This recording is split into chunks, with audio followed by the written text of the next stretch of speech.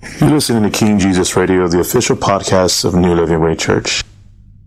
In tonight's study, we are going to the book of Acts, chapter 3, verse 1 through 5. And the title is Expecting to Receive. Is there times in your life that you're looking for change, or you know there needs to be change?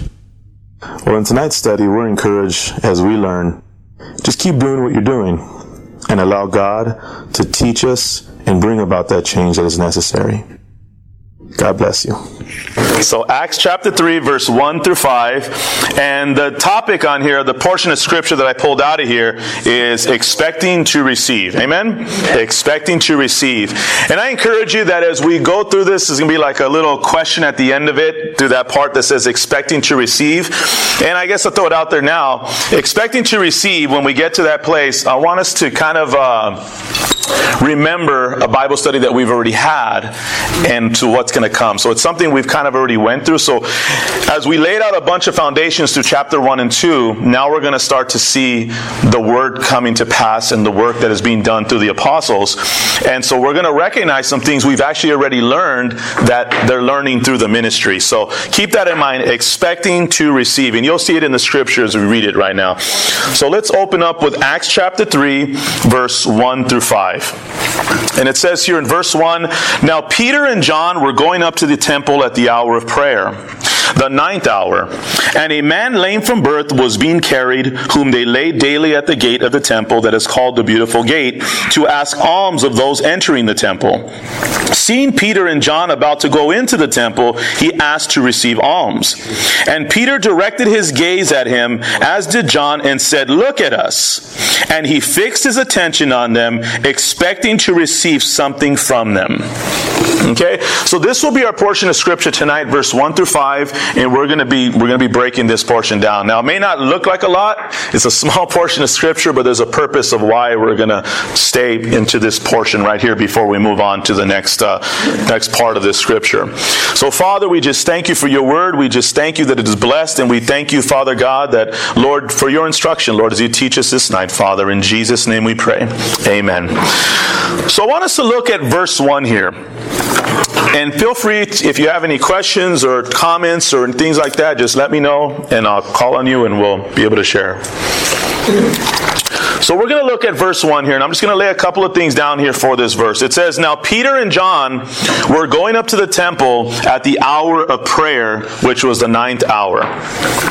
So many believe that this was actually taken from Psalm 55:17. So let's turn to Psalm 55:17. We're going to turn our Bible pages a little bit here today. So if they're a little stuck together, maybe you haven't had a chance to read it this week, we're going to unstick some of them pages. Amen? Or if they're falling out, try to keep them in there. Psalm 55, verse 17. If somebody could please read that scripture. Yes, Psalm 55, verse 17. Morning, noon, and night, I cry out in my distress, and the Lord hears my voice. Amen. So on verse 16 it says, But I called to God, and the Lord will save me. And as she just read right now, evening and morning and at noon, I utter my complaint and moan, and he hears my voice. So many believe that this is where they got just, not so much a tradition, but this is what the Jewish people were known for, the 3 times of prayer throughout the day. They had a certain set time for prayer. So it covered pretty much every moment of the day on that. And so right here, let's go look at Daniel chapter 6, and we're going to look at verse 10 of that. We're going to see an example of this prayer being followed. So Daniel chapter 6, verse 10, and if somebody could please read that one. Now when Daniel knew that the writing was signed, he went into his house, and his windows being opened in his chamber toward Jerusalem, he kneeled upon his knees 3 times a day and prayed and gave thanks before God, as he did aforetime.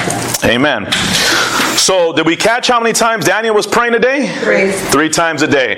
Does anybody remember or know why? Why was Daniel in this portion of scripture? Why was he? Well, he was praying. He was a man of God, definitely praying.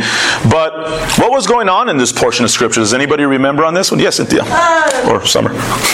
Some of the king higher-ups didn't like Daniel, and they were going to try to use his faith in God against him and convince the king, like, oh, we got to throw Daniel because he's not bowing to you.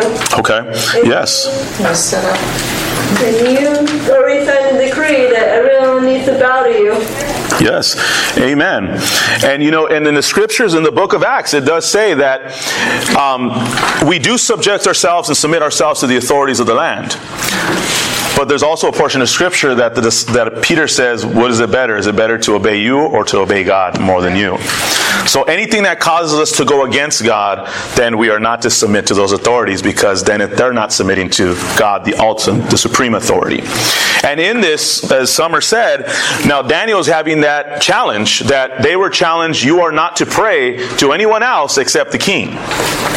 And we see here that Daniel just continued to keep doing what he had always been doing. That was praying 3 times a day to his God. And they would open up the window and they would pray. He would pray to God. So he wasn't doing this secretly. He wasn't trying to hide the fact that he was doing it. He was just continuing to do what he had always done.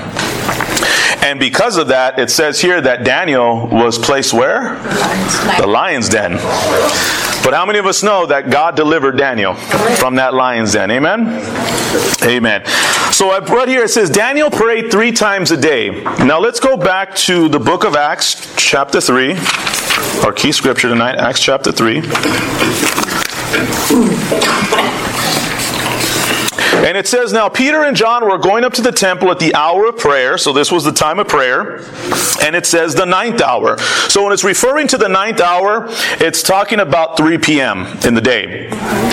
And for the Jewish people, and in this time of Israel, the day would start at dawn, which was normally about 6 a.m. So they had 3 times for prayer. It says that the 3rd hour was 9 a.m. prayer. Then you had the 6th hour, which was the 12 p.m. prayer. And then you had the 9th hour, which was the 3 p.m. prayer, this is the 9th hour. This is that 3rd hour, that 3rd prayer that was going on through that day.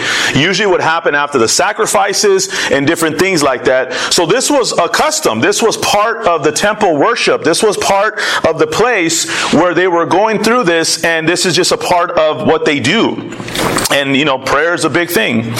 And always remember that their sunset was consisted of a day. So once the sun went down to the Jewish people and to Israel, this was a start of a new day.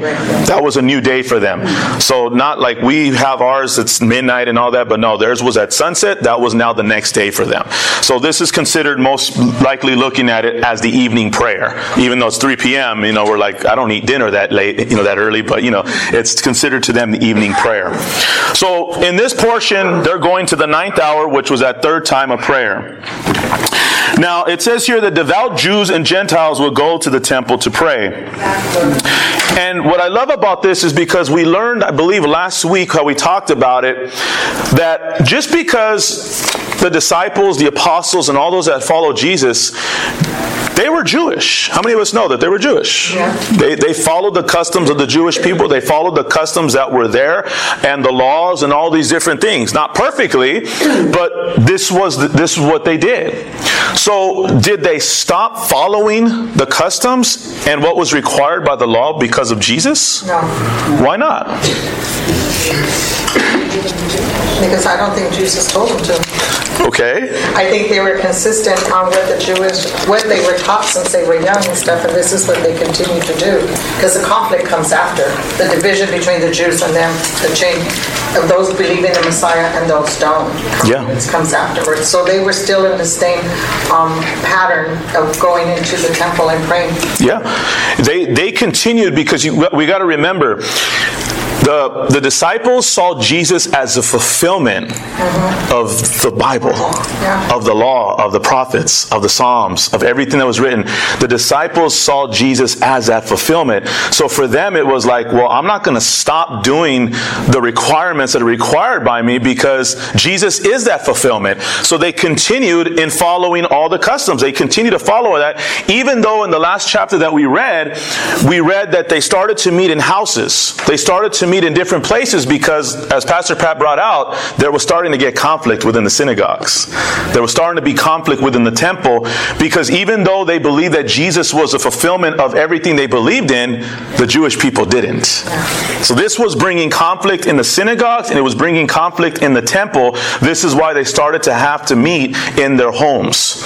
Not because they wanted to, but because they had to avoid confrontation after a while. And as we see here, we're going to start to see a change in all of this. Now, don't get scared. I'm not going to tell you guys have to go back and follow the law and everything, okay, guys? There's a reason why I have to. I noticed that some of you guys kind of getting a little like, oh, he's trying to put a noose, he's trying to put a yoke on me. No, that's not what this is about. There's a reason and a purpose why I have to lay this out, okay?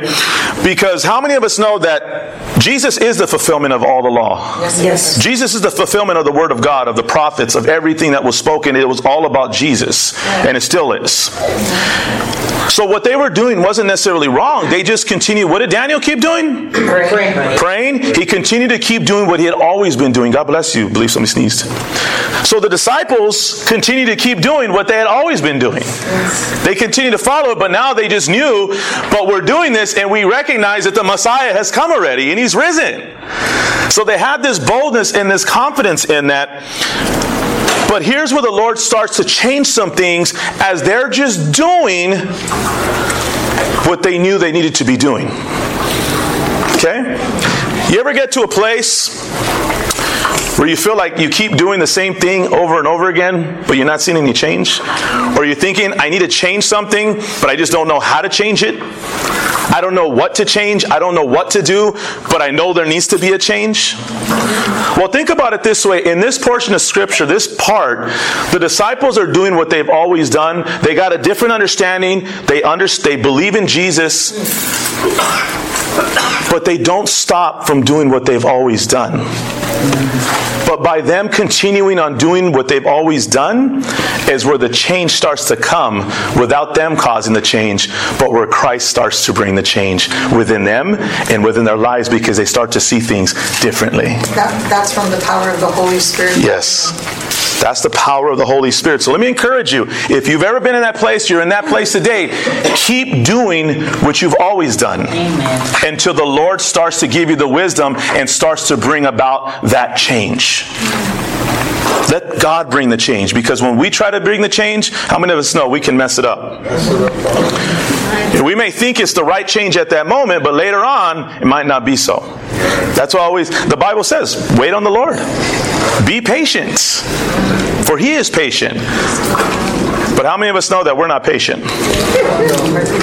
That's where the power of the Holy Spirit comes in, because thank God that the fruit of the Spirit is not me and you. The fruit of the Spirit is the Holy Spirit. And that's something that gets worked out. Like I said, the first time I ever heard that scripture and the fruit of the Spirit, and it says He's long-suffering, and I'm like, what does that mean? Like long-suffering? I knew what it meant. It's in the Word, but when they broke it down, it just means it's long-suffering. I was like, I don't want to hear that.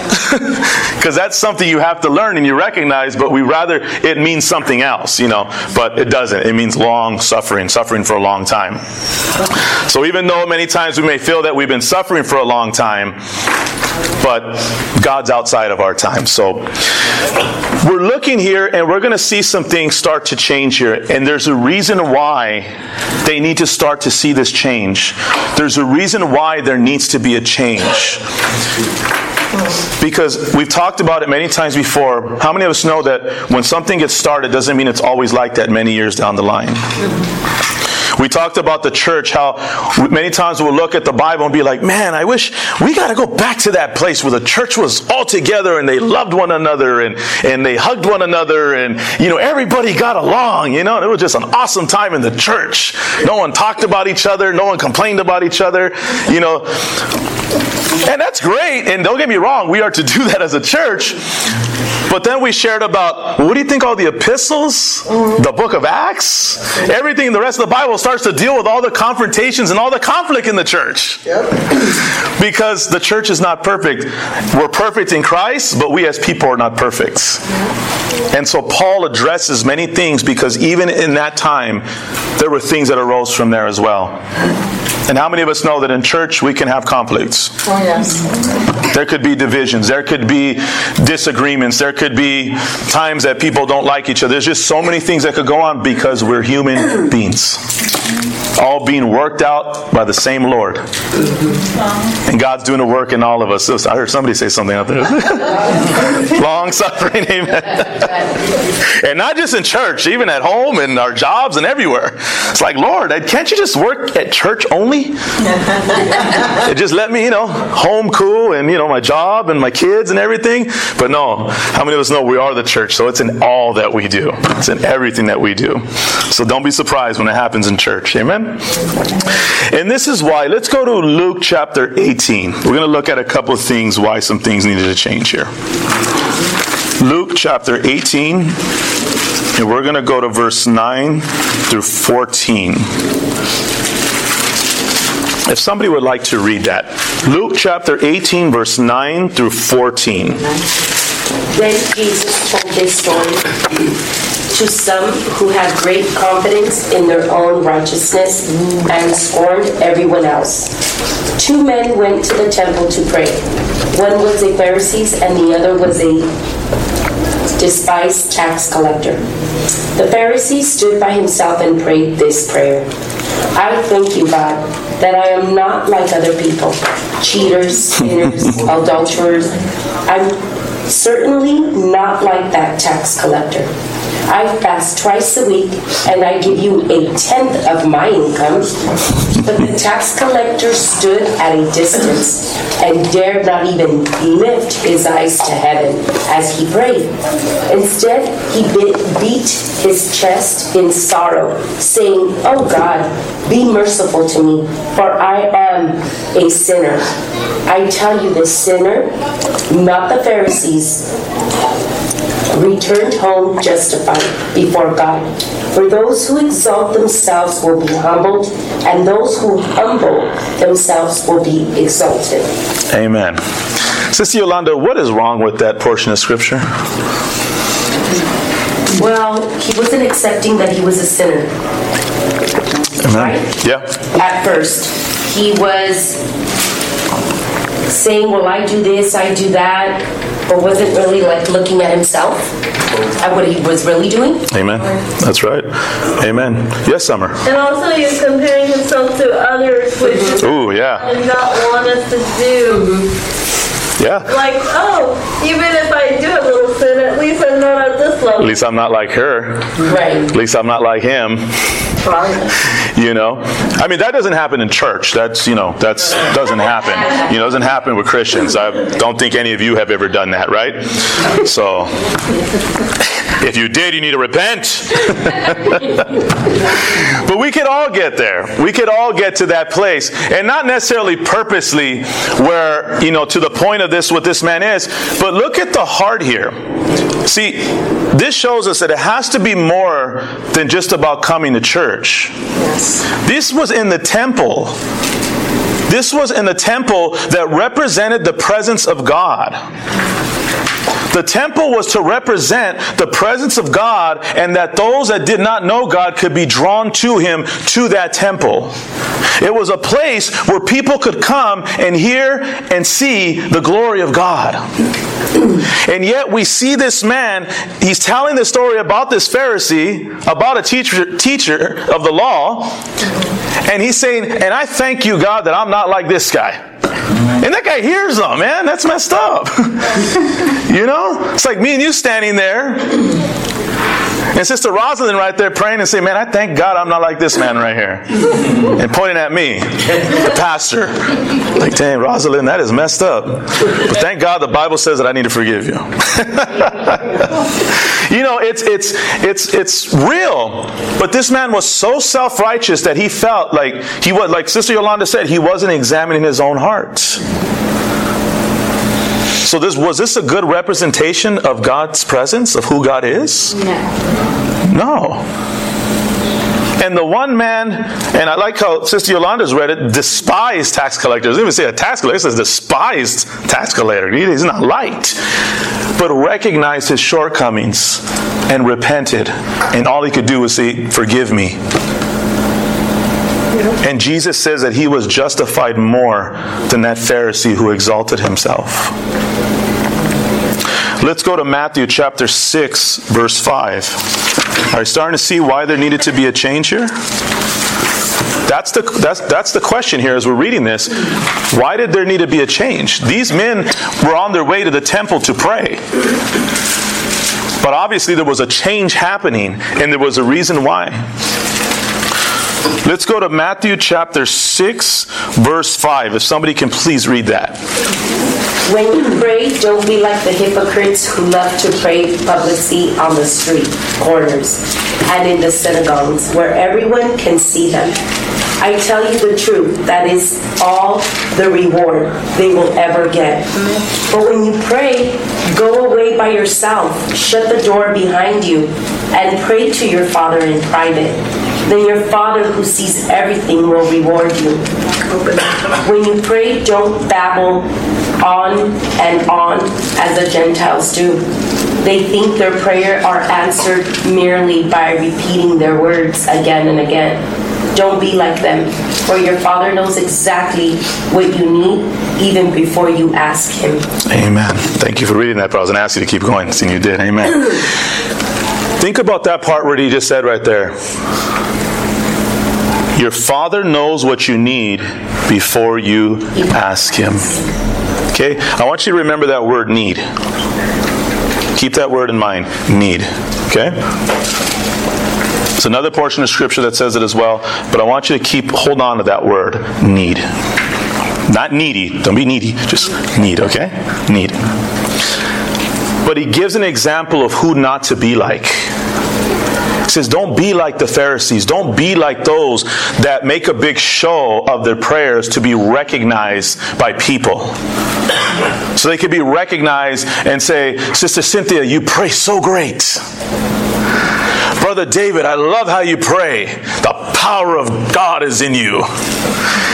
And all of us, it's not that he's not, and you do pray great, and the power of God is in you. But it's when you're exalting into a place where, look at me. And he's saying, don't be like that. That's not what it's about. It's not about how great you pray. It's the heart of the prayer, recognizing how good our God is. It doesn't have to be a lot of words. Because how many of the times, in our relationship with somebody, many times in that relationship doesn't need to be a lot of words. Just a relationship in communication and recognizing and respecting one another. Sometimes one of the greatest relationships is with somebody that you don't have very many words with. Because how many of us know that where there are many words, sin is not absent? Sometimes we speak too much, get ourselves in trouble. I know it's probably only me. I get it, but it does happen occasionally. Okay? So are we seeing, in reading those two scriptures, did you guys see why there needs to be a change? Remember, we're reading in Acts chapter 3, verse 1. The disciples, Peter and John, were on their way to the temple to pray, which is not a bad thing. This is a good thing. They were on their way at the 9th hour. But then we're reading over here about the Pharisee, these leaders of the temple, and the ones that are handling all these things, and how they're praying and what they're doing. Do we see any reason why there needed to be a change? Any thoughts on that? Don't worry about, whether it's the right answer or not. Just what your thought is on that. Yes, Sister Alma. I was just thinking about this, the guy, the Pharisee and the other one. Pharisee. I mean, saying what he is and what he's not, God already knows, right? Yeah. I can't be saying, oh, well, I'm thank you, God, for I am not like this. What do you mean? God knows who I'm really right? So it's like, yeah. Who was he praying to? I mean, like, praying to himself, I guess. He knows, God knows everything. God knows him. Why was he saying all that? You know what I mean? Yeah. No, that's good. Anybody else? I think the shift is in Jesus' name. It was all about Jesus. It isn't about the laws or everything that you use or your intellect. Because the Pharisees are very intelligent people. Oh, yeah. They knew all the laws and stuff. So I think the shifting is coming is cool. It was all about the Messiah. It was all about Jesus. Everything's going to be in Jesus' name, because that's where when they do end up at the temple, that's what they pray is in Jesus Christ of Nazareth. They're very specific as to what they pray. Amen. Anyone else? Yes, Cynthia. I believe that the Lord was already preparing them even before, and that's why He would show him the example of what not to be, like the Pharisees, and the Pharisees did everything that the law required. That's right. Amen. So there was definitely a change going in that. Definitely. Anybody else as well? These are good, guys. Remember, we all have a part in this. So, this is definitely part of the change in all of this that's going on. So it's interesting how it's like, it's definitely some things going on in here. The renewing of the mind. Yes. Amen. So let's go and thank you guys for sharing that, because now we're going to look at another reason here of why this change is coming, and it's like what you guys just said right now. Let's go to Matthew chapter 12, and we're going to read verse 1 through 8. If somebody would like to read that. Matthew chapter 12, verse 1 through 8. At the time Jesus went through the grain fields at the Sabbath, and his disciples were hungry and began to pluck heads of grain to eat. And when the Pharisees saw it, they said to him, "Look, your disciples are doing what is not lawful to do on the Sabbath." But he said to them, "Have you not read what David did when he was hungry? He and those who were with him? How he entered the house of God and ate the showbread, which was not lawful for him to eat, nor for those who were with him, but only for the priests." Hey, keep going to verse 8. Yes, please. "For have you not read in the law that on the Sabbath the priests in the temple profane the Sabbath and are blameless? Yet I say to you that in this place there is one greater than the temple. But if you had known what this means, I desire mercy and not sacrifice, you would not have condemned the guiltless." And then verse 8. For the Son of Man is Lord even of the Sabbath. Yes. Amen. Okay, so we're going to break down this scripture a little bit here, okay? We're going to look at a couple of things here. So these are a couple of footnotes that I took down, but I feel they're really important for us to look at this as we prepare for this. So he is saying, "I am the Lord of the Sabbath." Jesus is saying he is the Lord of the Sabbath. God bless you. And he's saying, think about those words in verse 6. Your translation may read it a little bit differently than what we read right now. Mine says, "I tell you something greater than the temple is here." Ooh, I like that. Something greater than the temple is here. Okay? So, one of the biggest things why they were upset here is because you are not allowed to work on the Sabbath, but basically what it's referring to is you're not allowed to work for a profit, to make any profit on the day of the Sabbath. So when you're harvesting grain or you're doing all these things, is because you're looking to make a profit, you're looking to sell, to make something from it. Now that was what the original law states, and this is what it's referring to, but over the years, because of the Pharisees' teachings and the scribes and all these different things, they added to it and they made it even harder. You can't do anything on the Sabbath. And that's not what the scripture was saying. So this is why they're coming against him, not so much because he's coming against the law, but because he's coming against it the way they teach it. And the way they want it followed. And the way they've always been taught it should be followed. Even though they themselves didn't follow it. And Jesus calls him out on it many times. So when he's referring to David, which is, if you're taking notes, in 1 Samuel chapter 21, verse 1 through 6, this is talking about a time when David is running from Saul. How many of us know that Saul was trying to kill David? Yeah. 1 Samuel chapter 21, verse 1 through 6. Yolanda sounded a lot like me, huh? And what happens here is David is running, him and his men, and they come down to the priest at Nob. Now these men were hungry. And he goes in and he says, "We are hungry, to please feed us."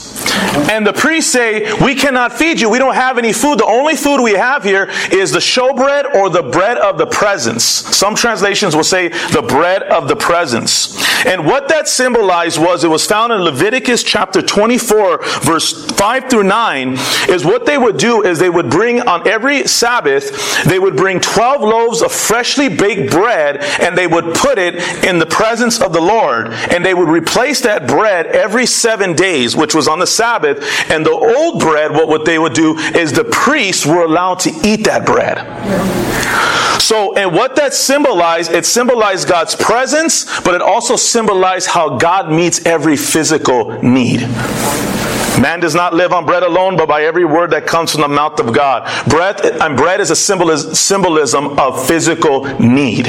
He multiplied how many loaves of what? Bread, yeah. It was bread and the fish. So this is representing the physical need. So in their terms, they can recognize that because they recognize God just supplied for 5,000 men and up to 20 to 25,000 people bread. This is representation also of that presence, how God will meet every physical, also meets your physical needs. And he talks about that. He says, don't worry about tomorrow. God already knows what you need before you ask him. We just read that word a little while ago about need. Right? So look at Sister Desiree just got provided bread right there. Amen? So praise the Lord. Amen? Now if she wants to pass it around, we can have some communion in here. Praise the Lord. Sorry, Sister Desiree. You went for it, and I was like, that's an example right there. Amen. And that's a good physical provision right there. Amen. So this is what it's representing. So here, but see, the thing is that when they gave to David and his men, they were not looking to take the bread and to sell it. They needed the bread because they had a physical need. They were hungry. They were hungry. Because God did not punish David for this. And God did not take his life for that because he was hungry, and the priest honored that. And they gave him the showbread, which the priests were only to eat. But because there was a physical need in this. Pastor? Yes. What about the fact that he says, which you can have if your men have not slept with women, putting that condition on it. Is that right? Yes. Yeah, that was also part of it as well. Yeah, because the bread was still sacred and holy. Oh, okay. The bread was still sacred and holy, so it is referring to sleeping with women. And because many times when they would go out to war, they refrained from women for that reason, because they were going out as holy vessels unto God in that. So, yeah. And that's why he does tell them, none of us have, because we're out here at war right now. So, good question. Amen. That was clear? Amen. So they were hungry. And the Bible says in this one, he says, I desire mercy and not sacrifice. So imagine this. The priest could have been like, nah, man.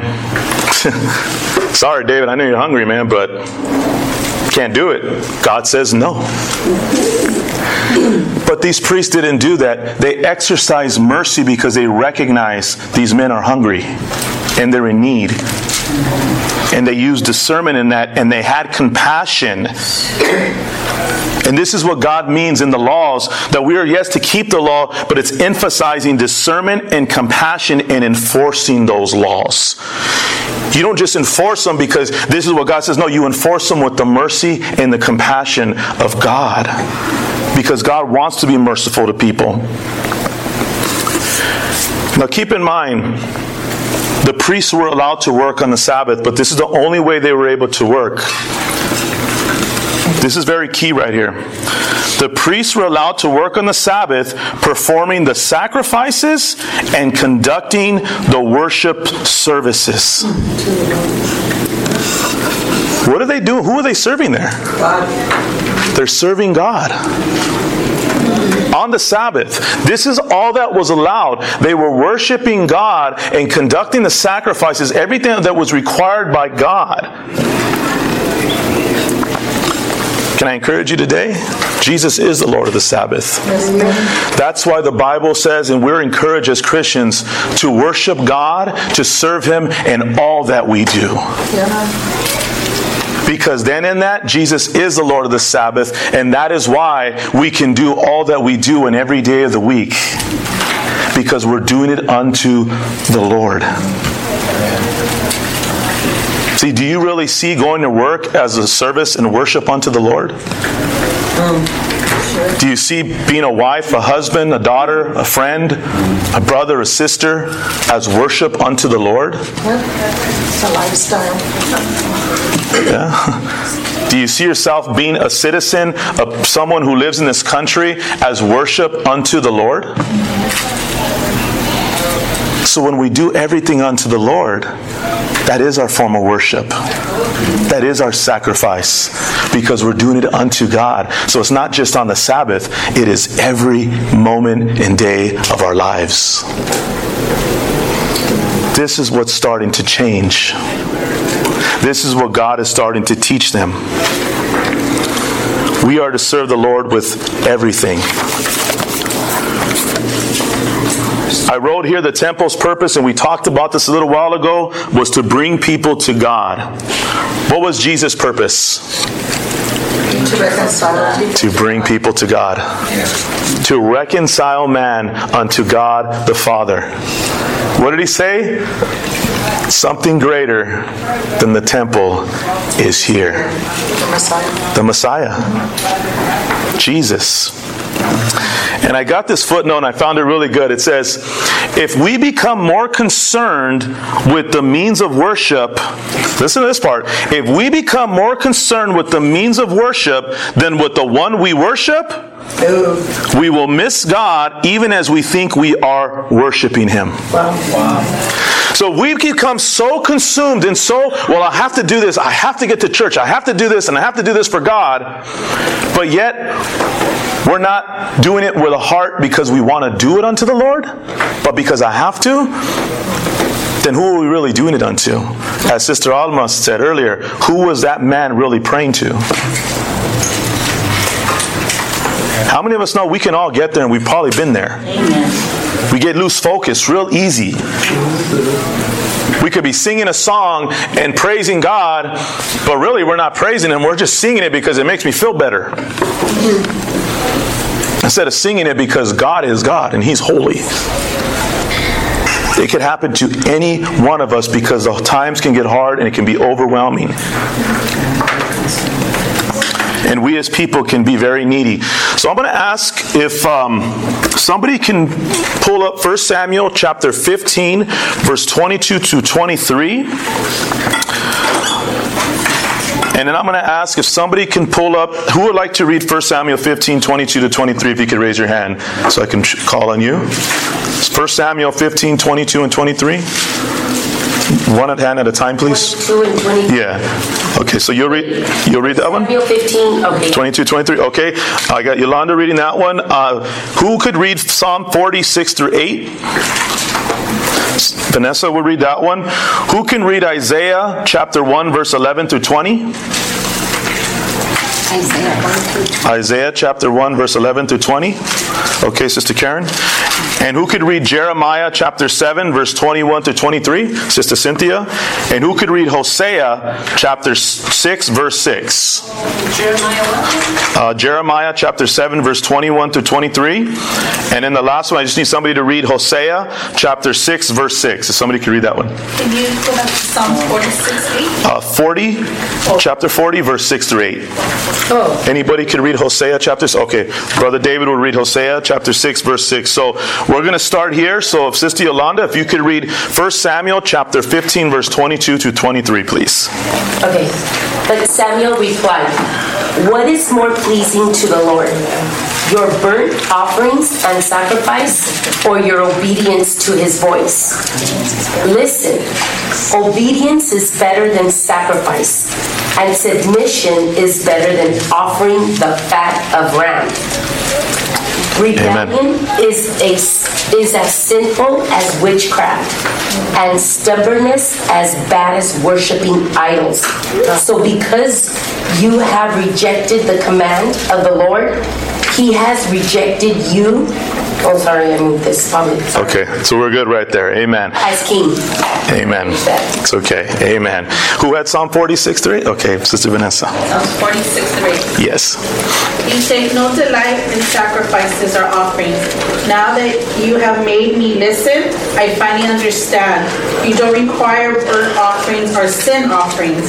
Then I said, look, I have come as is written about me in the scriptures. I take joy in doing your will, my God, for your instructions are written on my heart. Amen.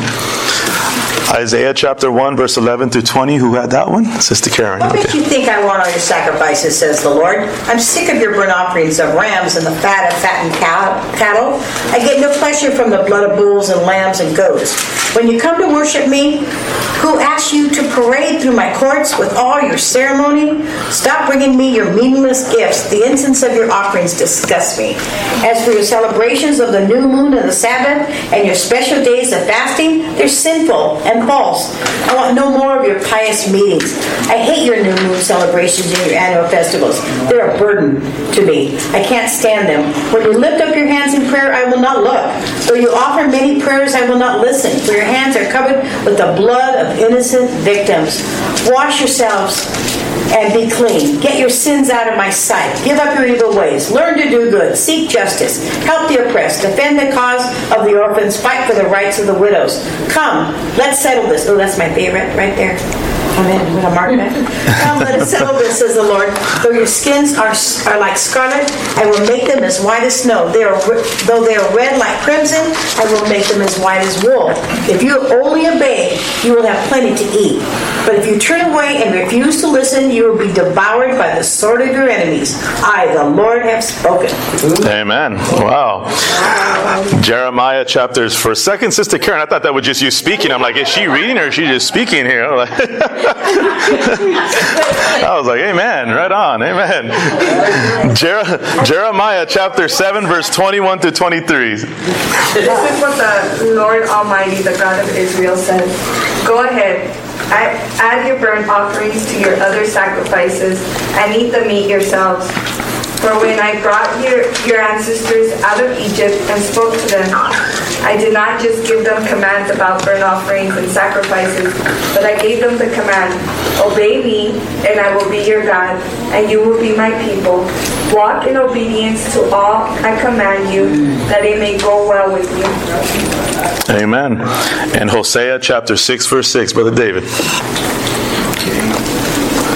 For I desire mercy, not sacrifice, and acknowledge of God rather than burnt offering. Amen. And that's where that scripture, that Hosea chapter 6, verse 6, is where they got this scripture here, where he says, I desire mercy and not sacrifice.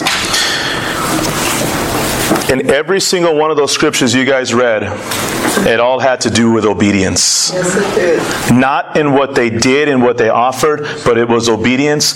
But what it came down to was a heart and an attitude that started towards God. He said, it's not that I don't want you to do these things, but I want you to do it with such a way that your heart is unto me and you do it unto me. If not, then don't do it at all, because as we heard in one of those, it's just sinful then because it's to please you.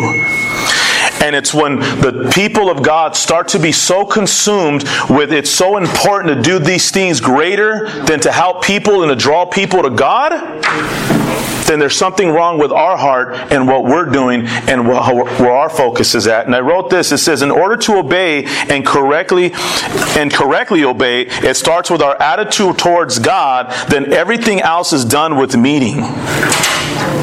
Everything that we start to do unto the Lord starts to have meaning. Coming to church is no longer a chore, but it starts to have meaning because we recognize, Lord, I want to know you more. Lord, I'm coming today because, Father, I want to hear you speak. I want you to teach me, Lord God. I want to find out more about you, Lord God. Amen. But help me by your Spirit, Lord God. I know I'm tired, but Lord, thank you, Lord God, that you can draw me by your Spirit today. Because my desire is that others will be drawn to you, Lord.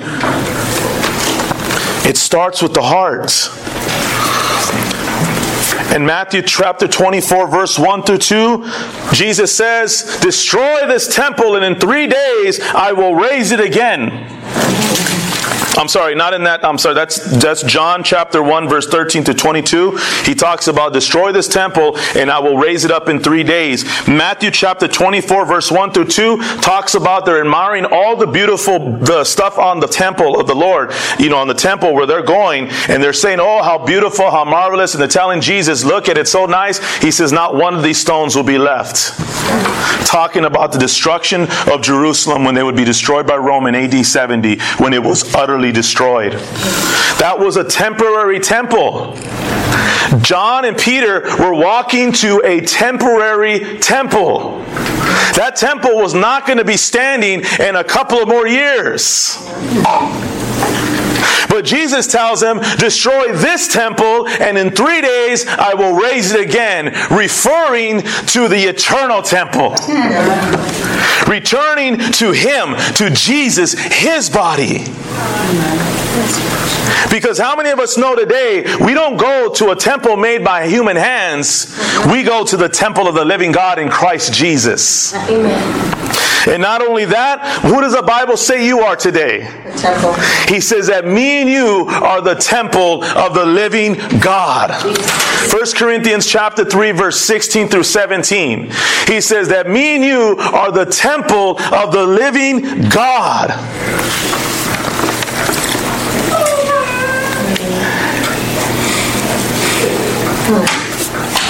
Let's go back to Acts chapter 3. And we're going to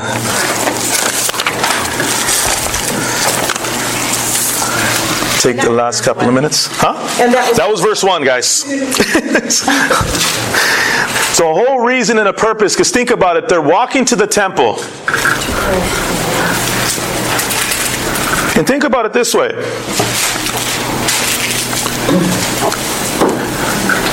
Many times we go to church, we read the Bible, we pray, we do all these things for the Lord, but it's so me and you can get. Lord, fill me. Lord, provide for me. Lord, I need a change. Lord, I need this. Lord, I need that. Lord, this is going on. We're going and we're coming to the Lord to get. Okay? The disciples are going to the temple to pray to get. But now Jesus was teaching them it's going to be better to give. And this is why. What's more important, giving or receiving? Okay. Why is it more important? Got a better reward. Okay. And we need to give what we give out. Amen. Amen. So this is what I wrote here. In Christ, we have already received everything. Catch that? Yeah. Yes. We already received everything in Christ. Now it's a lifetime of walking out by faith as we already have it. How many of us know that's belief? Yeah. It's believing, Lord, I have everything that you've already given me because I have everything in you. But that will take a lifetime of learning and recognizing and growing and maturing to understand that I already have all that I need because I have all that I need in you, Jesus.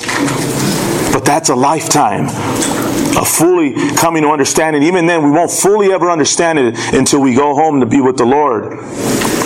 But this is what it does for me and you. Then we walk less concerned about what I need and realizing that my needs are already met. Imagine me and you could get to a place that we can walk, we can live, and we can recognize, Lord, I already have all that I need in you, Lord God. Amen. And I can walk with boldness and confidence today, Lord God, not because of how I feel, not because of what I see, not because of what's going on, but because I believe in you, Lord Jesus, I am made whole. And I can walk with boldness and confidence, though I may have some lack, though I may have some hurt, though I may have some pain, though I may be going through this, but when I can walk believing, Lord, I know that you are my provision. Yes. I know that you are my comforter. I know that you're my healer, my provider, my strength, my everything. And we start to walk and believe and know I have everything that I need. Because what happens is when we're not walking and we can get to a place by the help of the Holy Spirit through His Word, and as we grow and learn, we can get to a place where we're not walking around, I need this, I need that, I need to take care of this, what am I going to do here? But we start to walk, thank you, Lord, for what I have today, Lord God. Thank you that this is the day that the Lord has made. Thank you that you have met every need according to your glorious riches in Christ Jesus. Thank you that I'm an overcomer by the blood of the Lamb. Thank you that I'm more than a conqueror through Christ Jesus who loves me. Thank you that by your wounds I am healed in the name of Jesus. Thank you, Lord, that you've given your angels charge over me. Thank you, Lord. And we start to walk in faith and believing and declaring and speaking the word of God in life, not just to say, oh, I'm going to speak it and declare it. No, but because we're believing it, and though it may take a lifetime, and though we may not see it, but we will be able to go home believing it, whether we receive it here or whether we receive it when we get home. But whenever we know God is faithful. God is faithful. And that's where the life starts to generate. That's where the Holy Spirit starts to just bring that life to me and you and to the situation till we start to see things differently. Thank you, Jesus. But what that does for me and you, it starts to give us eyes now to see a need of someone else. Thank you, Jesus. Yes. Thank you. Well, it's not just so much about me, but it's so much about someone else now. Because I've already received all that I need. Because how many of us know it's a lot easier to give to somebody if you got money when you have money in your pocket? That's true. Yes. Oh, you got money in the bank, you got a check, you got the tax refund. You're like, oh, I could give now. But it's a lot harder when it's a little negative. It hurts. And it's going to hurt you. Where you got plans for that. It's a little bit harder because now you're holding on to that. And I'm only using money as an example, but we can do that with everything in our lives.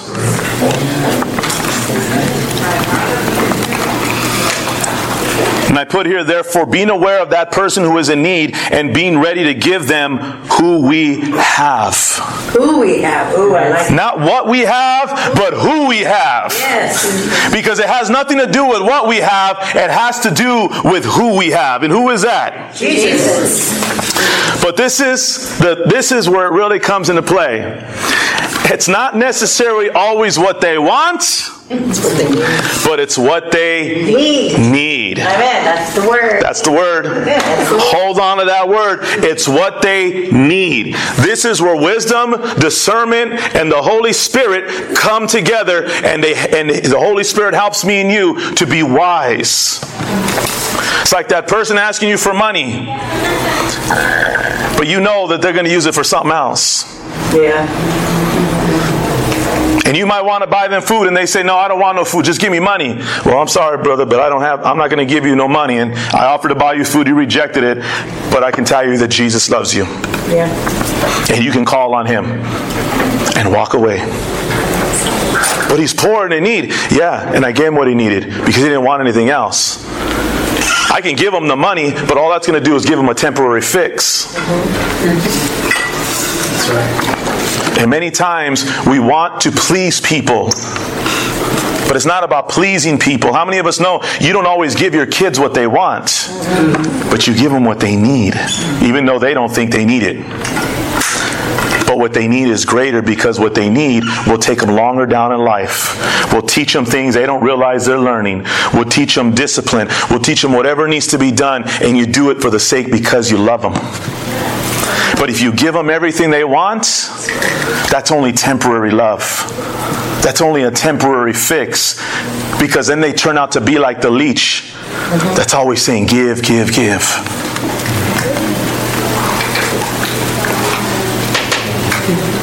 Amen. Amen.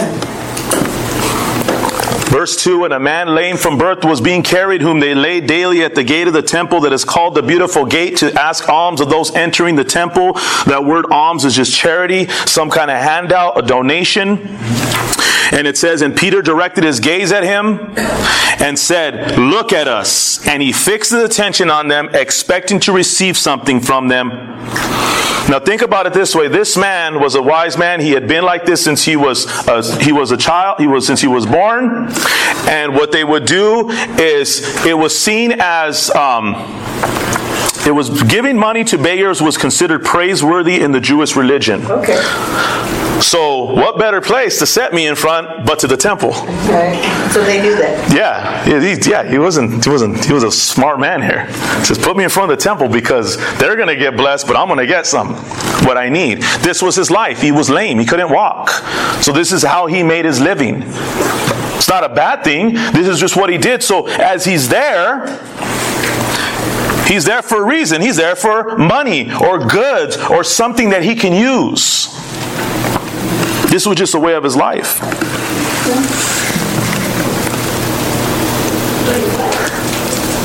So when they said to him, look at us.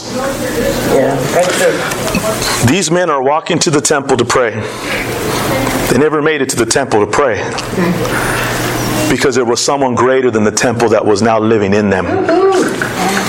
They could have been more concerned, I got to get to the temple to pray.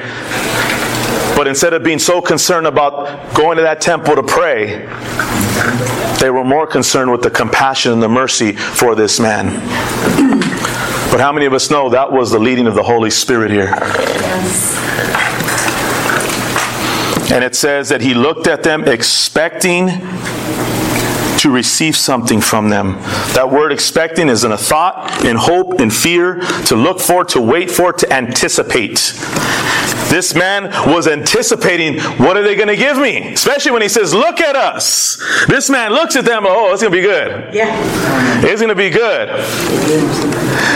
Oh, but come on. What did we talk about a couple of weeks ago? What was another word that came in when the disciples were waiting and they were expecting from the Lord? Suddenly. And that suddenly moment, this was about to be this man's suddenly moment. Even though he was expecting, but something unexpected was about to take place in his life.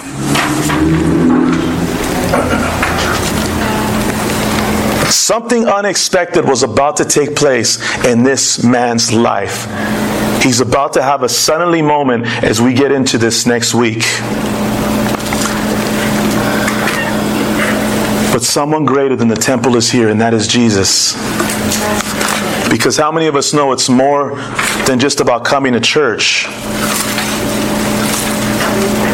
It's also about recognizing we are the church in this world. These apostles would now learn, because that temple would be gone in a couple years. It was no longer about that temple. It was recognizing and coming to realize they are the temple of the Holy Spirit. We are the temple of the Holy Spirit. And as we come to realize that and pray accordingly, Lord, if we have come to be a church like this many times, even in my own life, Lord, that I've become more concerned about what I do for you than recognizing, thank you, Lord, that I'm allowed to even do it. That I can recognize, Lord God, all that I do is unto you, Lord God. In everything that I do. That's where we start to learn the mercy of God. So when we come across somebody that is in need, we won't be so concerned about more or less of what I need to do.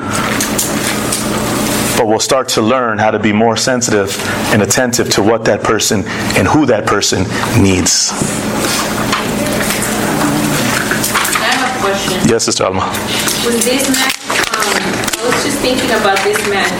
I wrote something that he was expecting something, he received something, and he actually got even something even greater. Yes. Expected. Okay. His healing can't happen because of.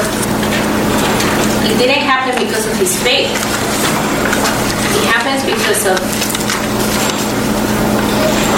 No, it does happen because of his faith, and we're going to see that next week. Because I was thinking, he was expecting to be healed. He was expecting money.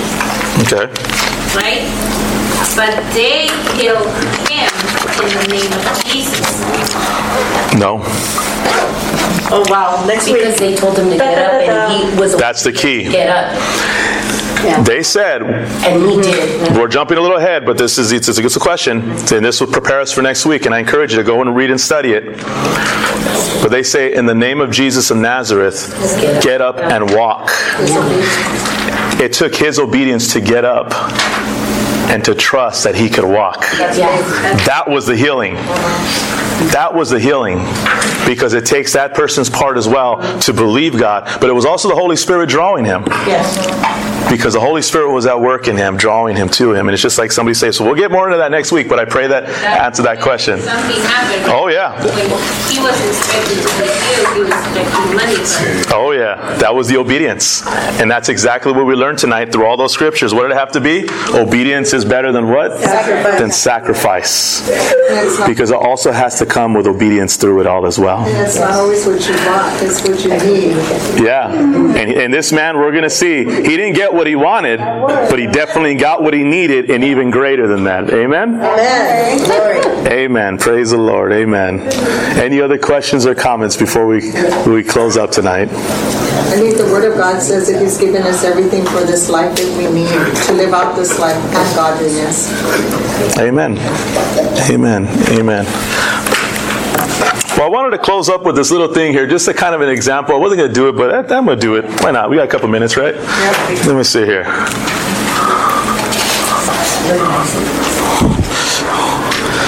You guys like The Twilight Zone? I love it. You're going to do it again? Yeah, we're going to watch like 10 episodes right now. Amen? What was that last one called? That weird one about the reporters? They're all weird. Okay, what?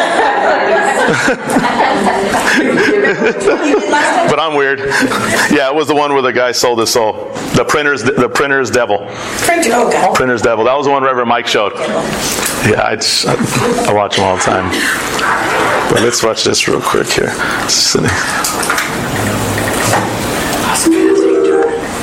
I'm just going to show a small portion of it, like 5 minutes. You guys give me 5 minutes? Yes.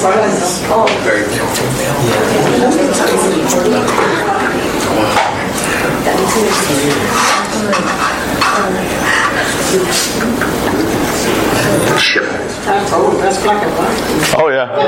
Yeah. I always refer to anything before I was born as the black and white times.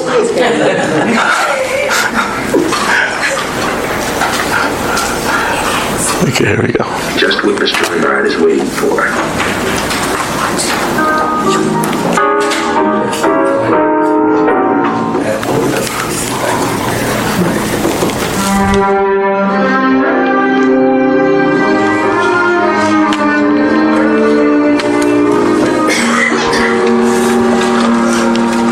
Something for you, miss? I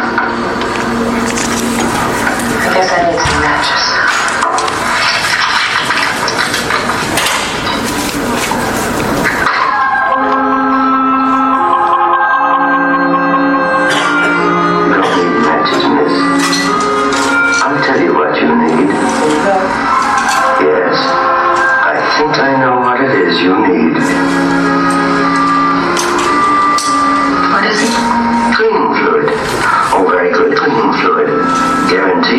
Spots of any and all kinds. It's what you need.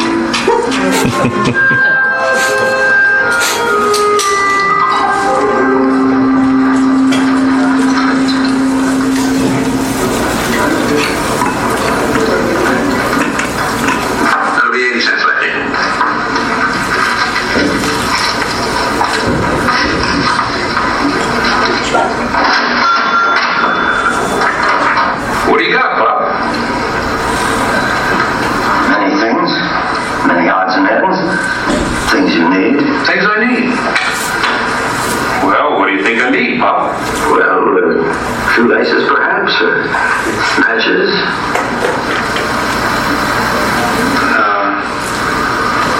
No, I'm afraid not, Pop. They wouldn't help me. No. What I need, you haven't got. Tell him, Lefty. Tell him what you need. The old coot comes in here every night bugging everybody. He's got what they need. Tell him what you need. Tell him what you really need. What do you need? A new left arm.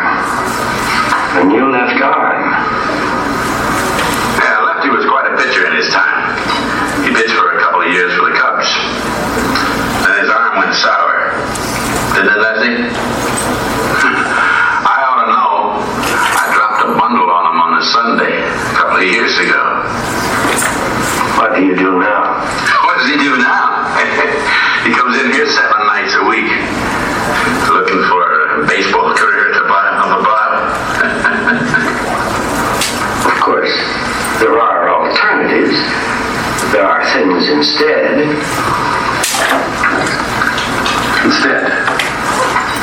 Instead of pitching? Instead of baseball? Let's go back to shoelaces, Pop. I think I know what it is you need. Go ahead. Take it.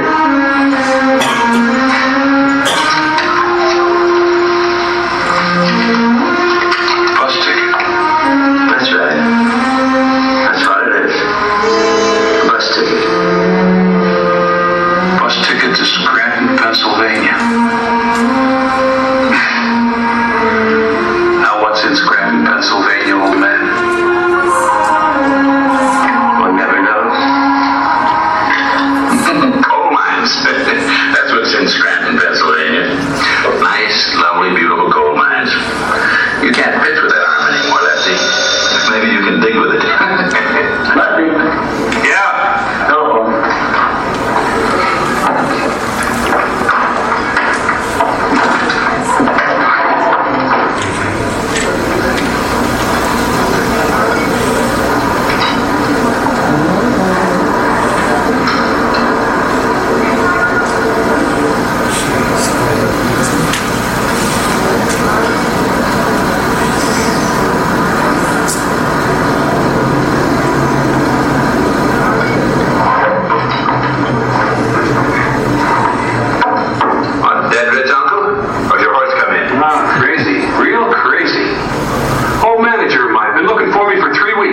Got me a job. Coaching job. Minor league club in Scranton, Pennsylvania. Wants me to take a bus there. He wants me to take a bus there. How about that? How'd you know, Buck? Coincidence, maybe. Or just good fortune. But why question it? It's there for you. You just take it. Oh, good.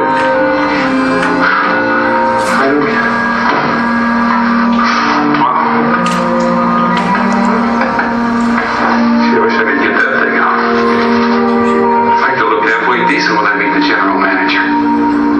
That's who I'm going to meet, the general manager. I hate to look like a tramp. I can get a shave. That's the only coat I got.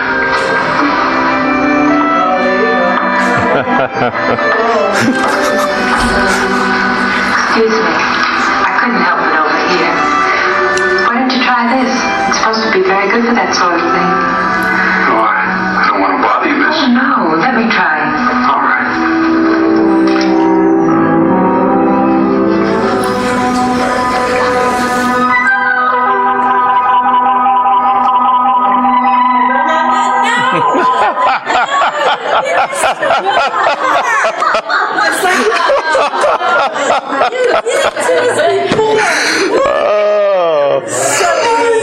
Father in the name of Jesus, we just thank you for this wonderful, beautiful day and night, Lord. We thank you, Father God, for you are so good and so wonderful, my God. And Father, we thank you, Lord Jesus, for reminding us that we have all that we need in you, Lord Jesus. And that, Lord, you, Father, are greater than that temple, Lord. As great as that temple was, my God.